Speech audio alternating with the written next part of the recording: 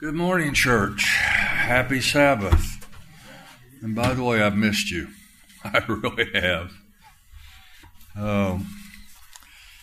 Just trying to make a living gets in the way of more important things, quite honestly. And, of course, my little talk this morning is why church? What a fitting subject for someone who hasn't been here for the last 3 weeks. But the good news is, this coming month, I'm going to be here every week. That's amazing. But I will not reread the Hebrews. The key words in that scripture was meeting together. And I want to start off by asking a question. Why are you all here this morning? What's your purpose? What are you trying to accomplish? And as I ask that, I'm basically trying to get you to think a little bit, because we're all creatures of habit. And that is one of the downsides of humanity, I believe. But we come here out of habit, or do we? Do we come here wondering what's going to be here? Do we come here with expectations? Why are we here? What's our purpose? And obviously, I'm certainly glad you're here. I'm certainly glad I'm here. But, as I'm saying these things, what my goal is to try and get you to think, basically, why are you here? What does we, as a church, need to accomplish? What's the purpose for it all? I want to challenge us not to be content with these routines. Granted, we have to have order. There's no question about that. And some of us innately can have good order. Some of us, like me, I have to work at it to keep order. Part of that, I think, and a couple of you out there can relate to that, being in the service business. You have a sense of loss of order when you get out there in the field. Who I'm speaking to knows. But, why do we do the things we do? Are we coming to church because we was raised that way? You coming to church because that's what you've always done? You coming to church because that's what you're supposed to do? We live in America, country founded on God and the Ten Commandments, regardless of what some of the liberals say. And I'm not getting political. Don't take me wrong here. I don't mean to do that. This is not the place to do that, quite honestly. But, why are we doing this? Better still, what's the purpose of the church itself? And when we consider, and as I talk about these things, we are the church. It's not a building, it's not a place, it's not a thing, but we are the church. And when we think about that, what did God actually want when he developed the church? And there's some points I want to bring out here. It's been said that a large number of people out there who go to church every Sunday, every Sabbath, have to include everybody here. Do you realize there's over 33,000 Christian denominations across this country, or actually across the world? There's over 300 major ones just in this country. And when you think about what is the church, and as I'm talking here, we say, okay, why do we have so many? Isn't one of the purposes to praise God, give God glory? So why do we have the different ones? And that's the subject for another sermon altogether by itself. So I'm not going to go there. But people go to this special building every week, once a week, to do what? To worship, yes. Somebody mouthed that. to worship.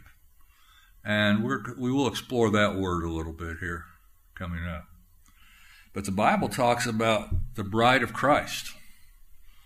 But maybe the church today, in some places, and I'm using the word maybe on purpose, may be, instead of a bride of Christ, a ragged Cinderella. When you think about all the things that go on.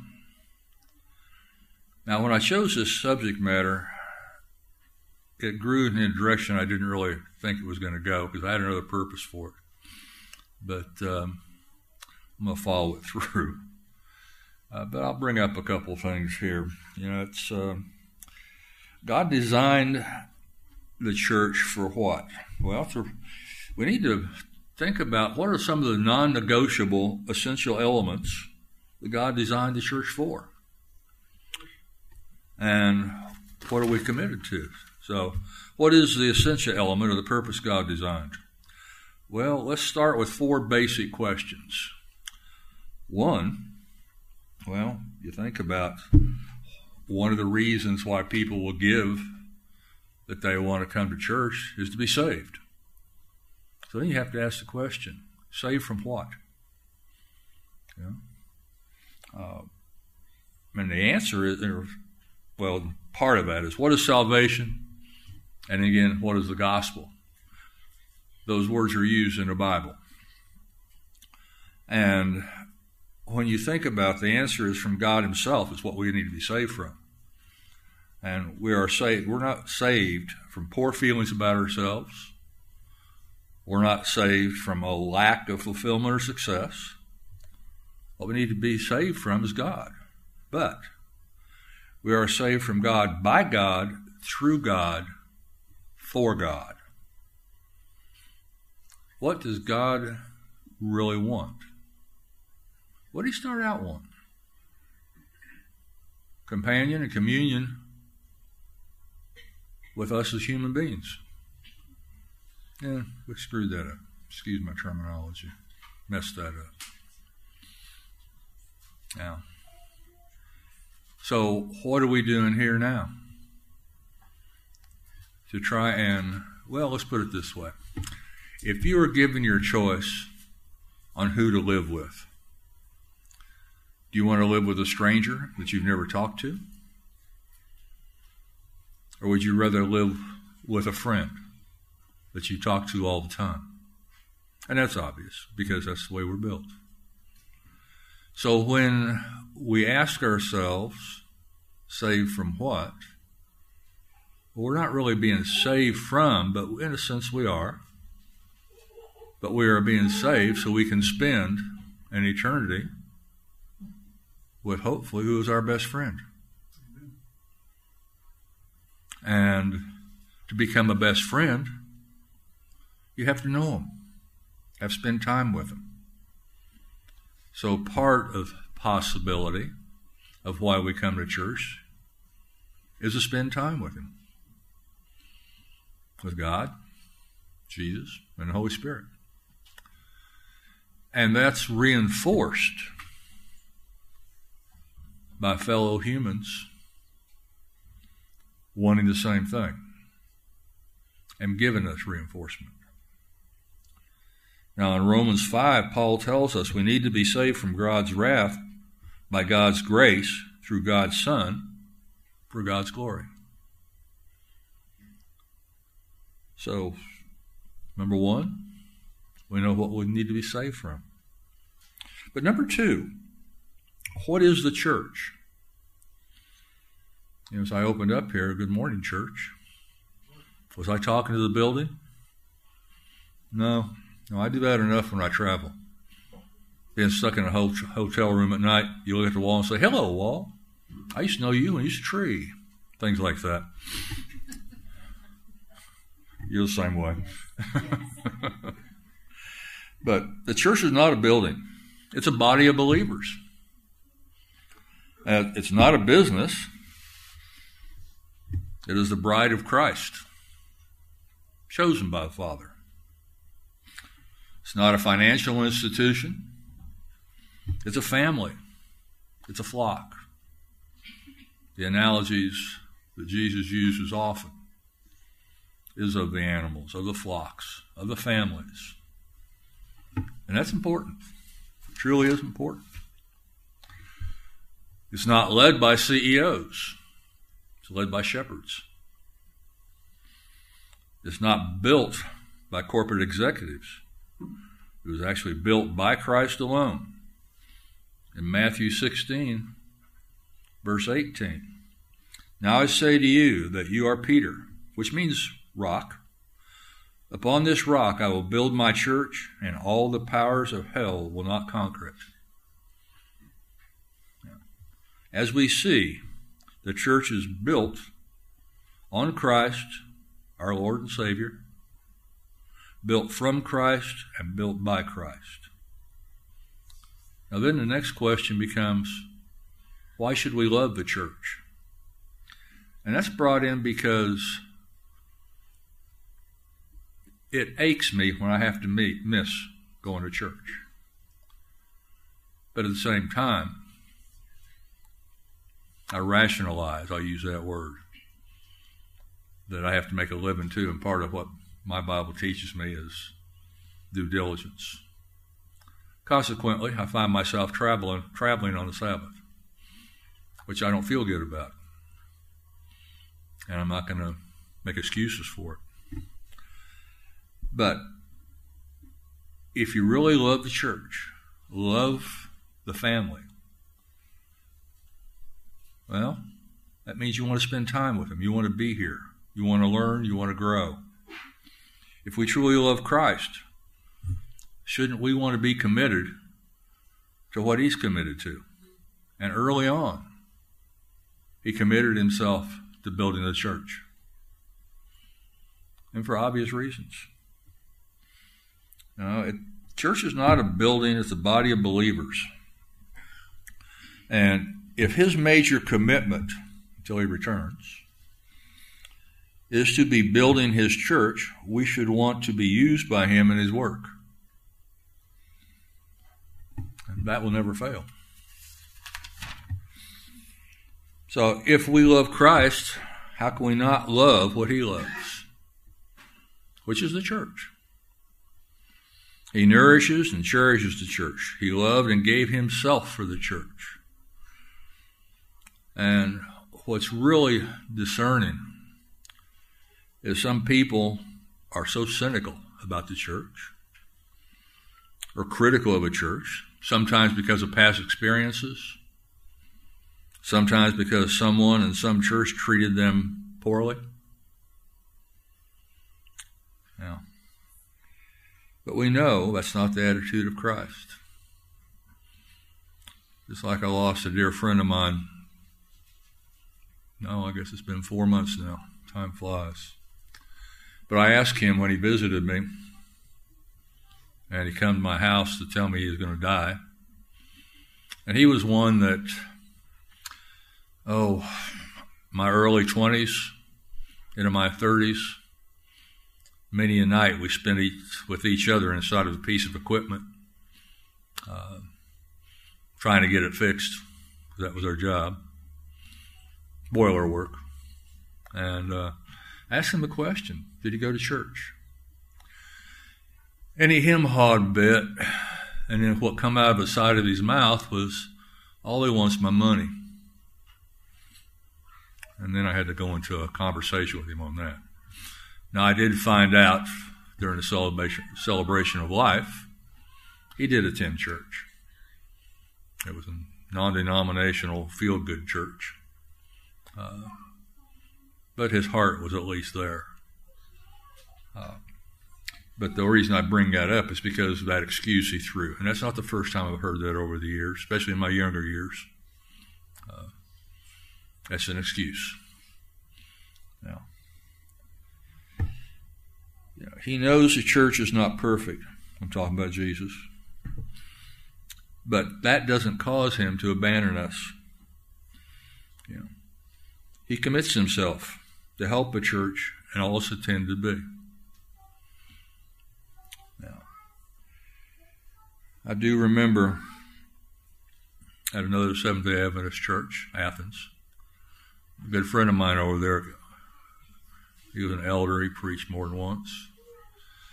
And he said and repeated many times, the church is a hospital for sinners, which means there's going to be mistakes made. There's going to be people with hurt feelings. There's going to be some hypocrites. But I love that Facebook thing. Yeah, church may be full of hypocrites, but so is Walmart. It doesn't keep you from going. Ain't it the truth? Well, the church is not perfect, but neither are we.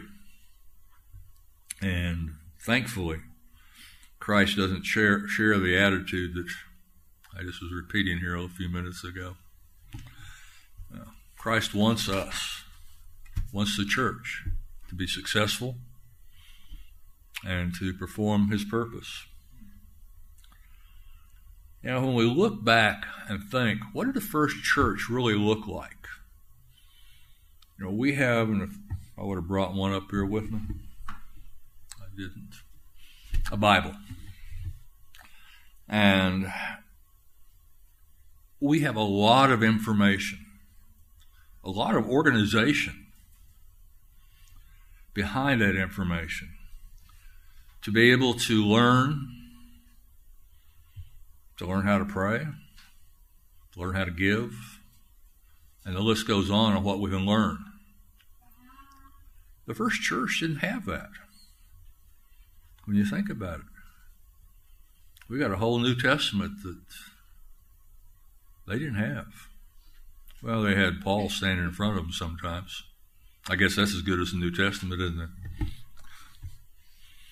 But the truth is, you know, they were totally reliant on God's Spirit.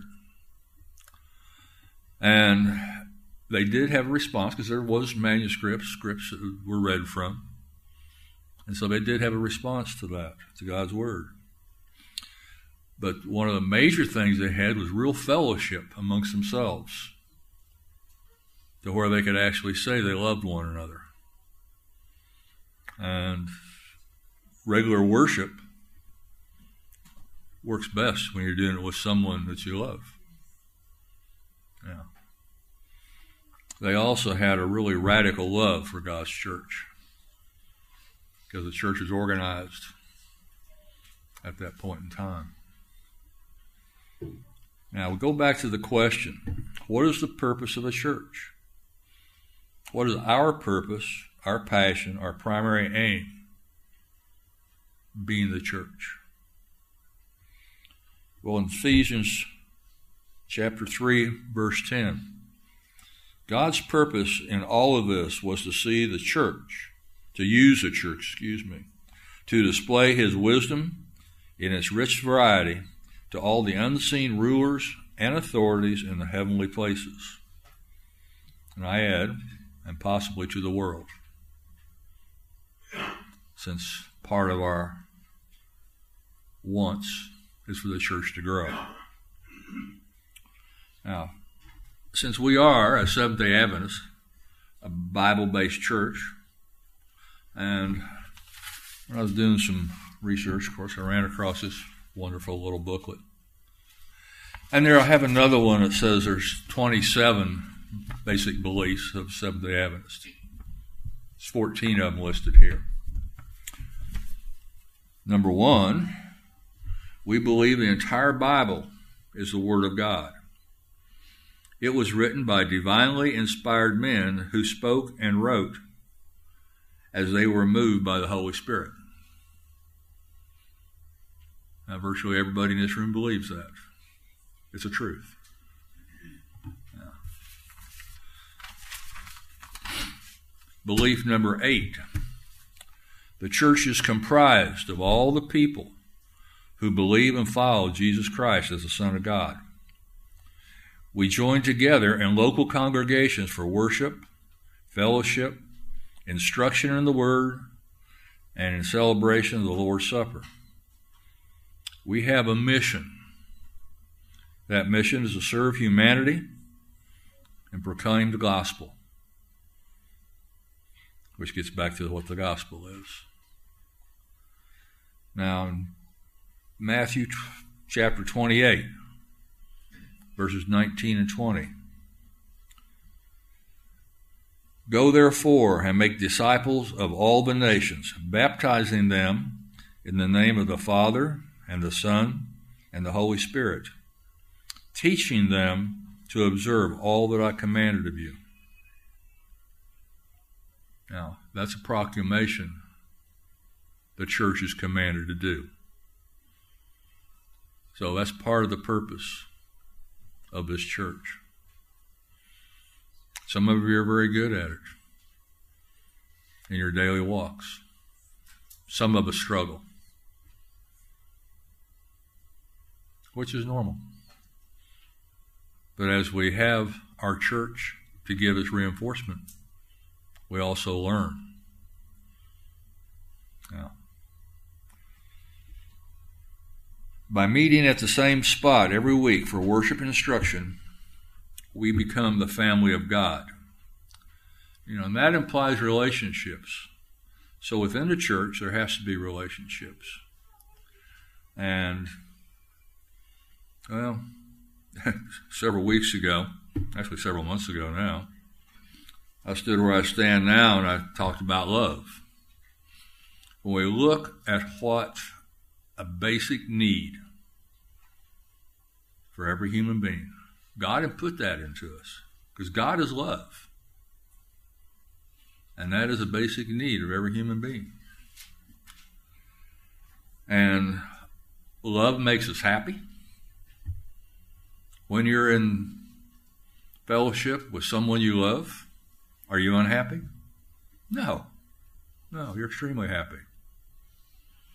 And that's what God wants. He wants us to be happy. And when we think about salvation and a world without pain, a world where everyone's happy,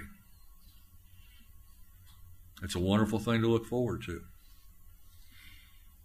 Just as I said in that little talk before, Christ teaches us, love your neighbor as yourself.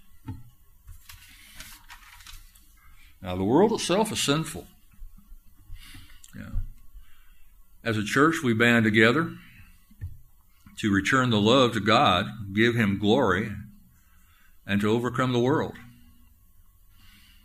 And we do this to be happy and to look forward to that eternal happiness. As I ask the question here, how does the church do this? Well, just as we do with our families. And some of you will use Facebook to paint a really nice picture. And it's good. It's fun. It's happy. You spend time with your family. You have conversation with your family. Once in a while, a few disagreements with your family. The people who love each other can overcome those disagreements. Some have been married for a long time here. And I know you had a few fights along the way, because that's just what people do. But why are you still together? Because both of you wanted to make it work, to love one another, that key word. It's example here. We study, we read our Bible daily, not just on one day, but every day. And some of us use this media. It's like yesterday I went ahead and enrolled in a 21-day plan. And why did I do that? Make sure I read part of the Bible every day. And absorb it. That's the other part of it. Wow. I use the analogy here. What happens if you don't attend church? And as I said, I miss you. And it ends up being a part of your life that's not complete. Now, and I use the analogy of that, of what if your spouse doesn't come home for several weeks or several nights even, and you don't have that interaction. Then you start questioning, and all sorts of things pop up.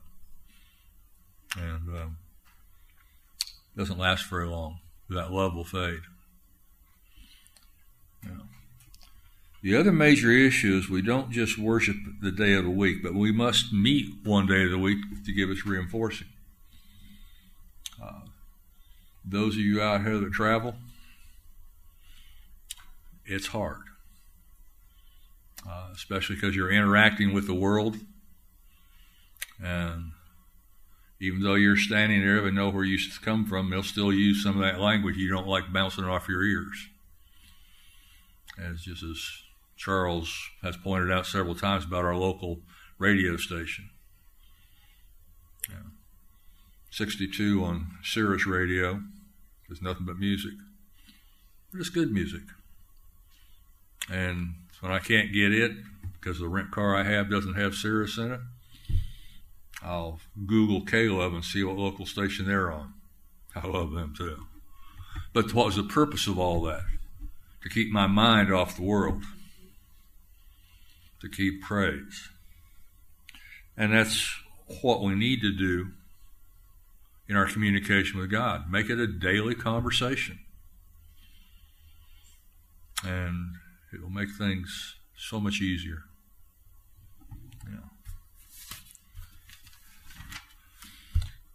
Church is not a place to go, but it is a living body where God wants you to become a part for your good and His glory. Realize that worshiping comes as a response to our humble gratitude for His love for us.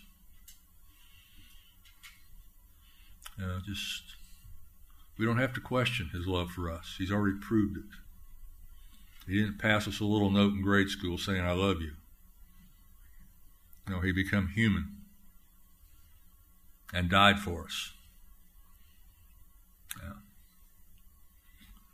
Meeting regularly is a source of encouragement and strength. Now, years ago I had a friend.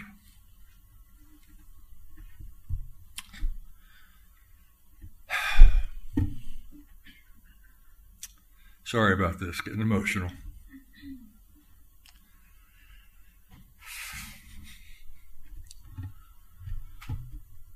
I think I'll skip that story. As God has asked us, and let us not neglect our meeting together. This is in Paul's letter to the Hebrews that we've already read. Now, I do want to finish this with one little story. When I was doing research, ran across. It was about a man that quit going to church. Didn't say the reason why, but he just quit attending.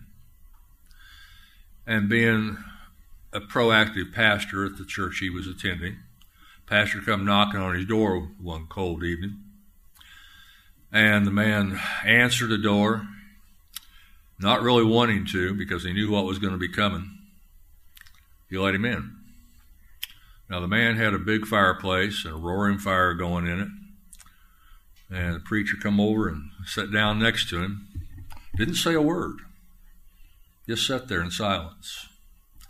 Pretty soon, the preacher took tongs, reached over and picked up a little small ember that was still burning pretty good. And he set it outside the hearth. And, of course, what did it do? It died. It went out. Then he took that same ember, put it back into the fire, and what happened to it then? It lit right up. So the point being, of course, the man says after the preacher left, or while the preacher was leaving, that was a fiery sermon you just gave me, Lord, or sir. I will be at church Sunday. But anyway, I'll finish that. It's noon, and I know some of you are hungry. So let's bow our heads. Again, Heavenly Father, thank you for this day. Thank you for all the blessings you give us. Help us become more like you. Help us become friends. Help us do what we should do as our daily walk. And again, thank you, and I praise you and give you glory for all that you've done and all that you will be doing.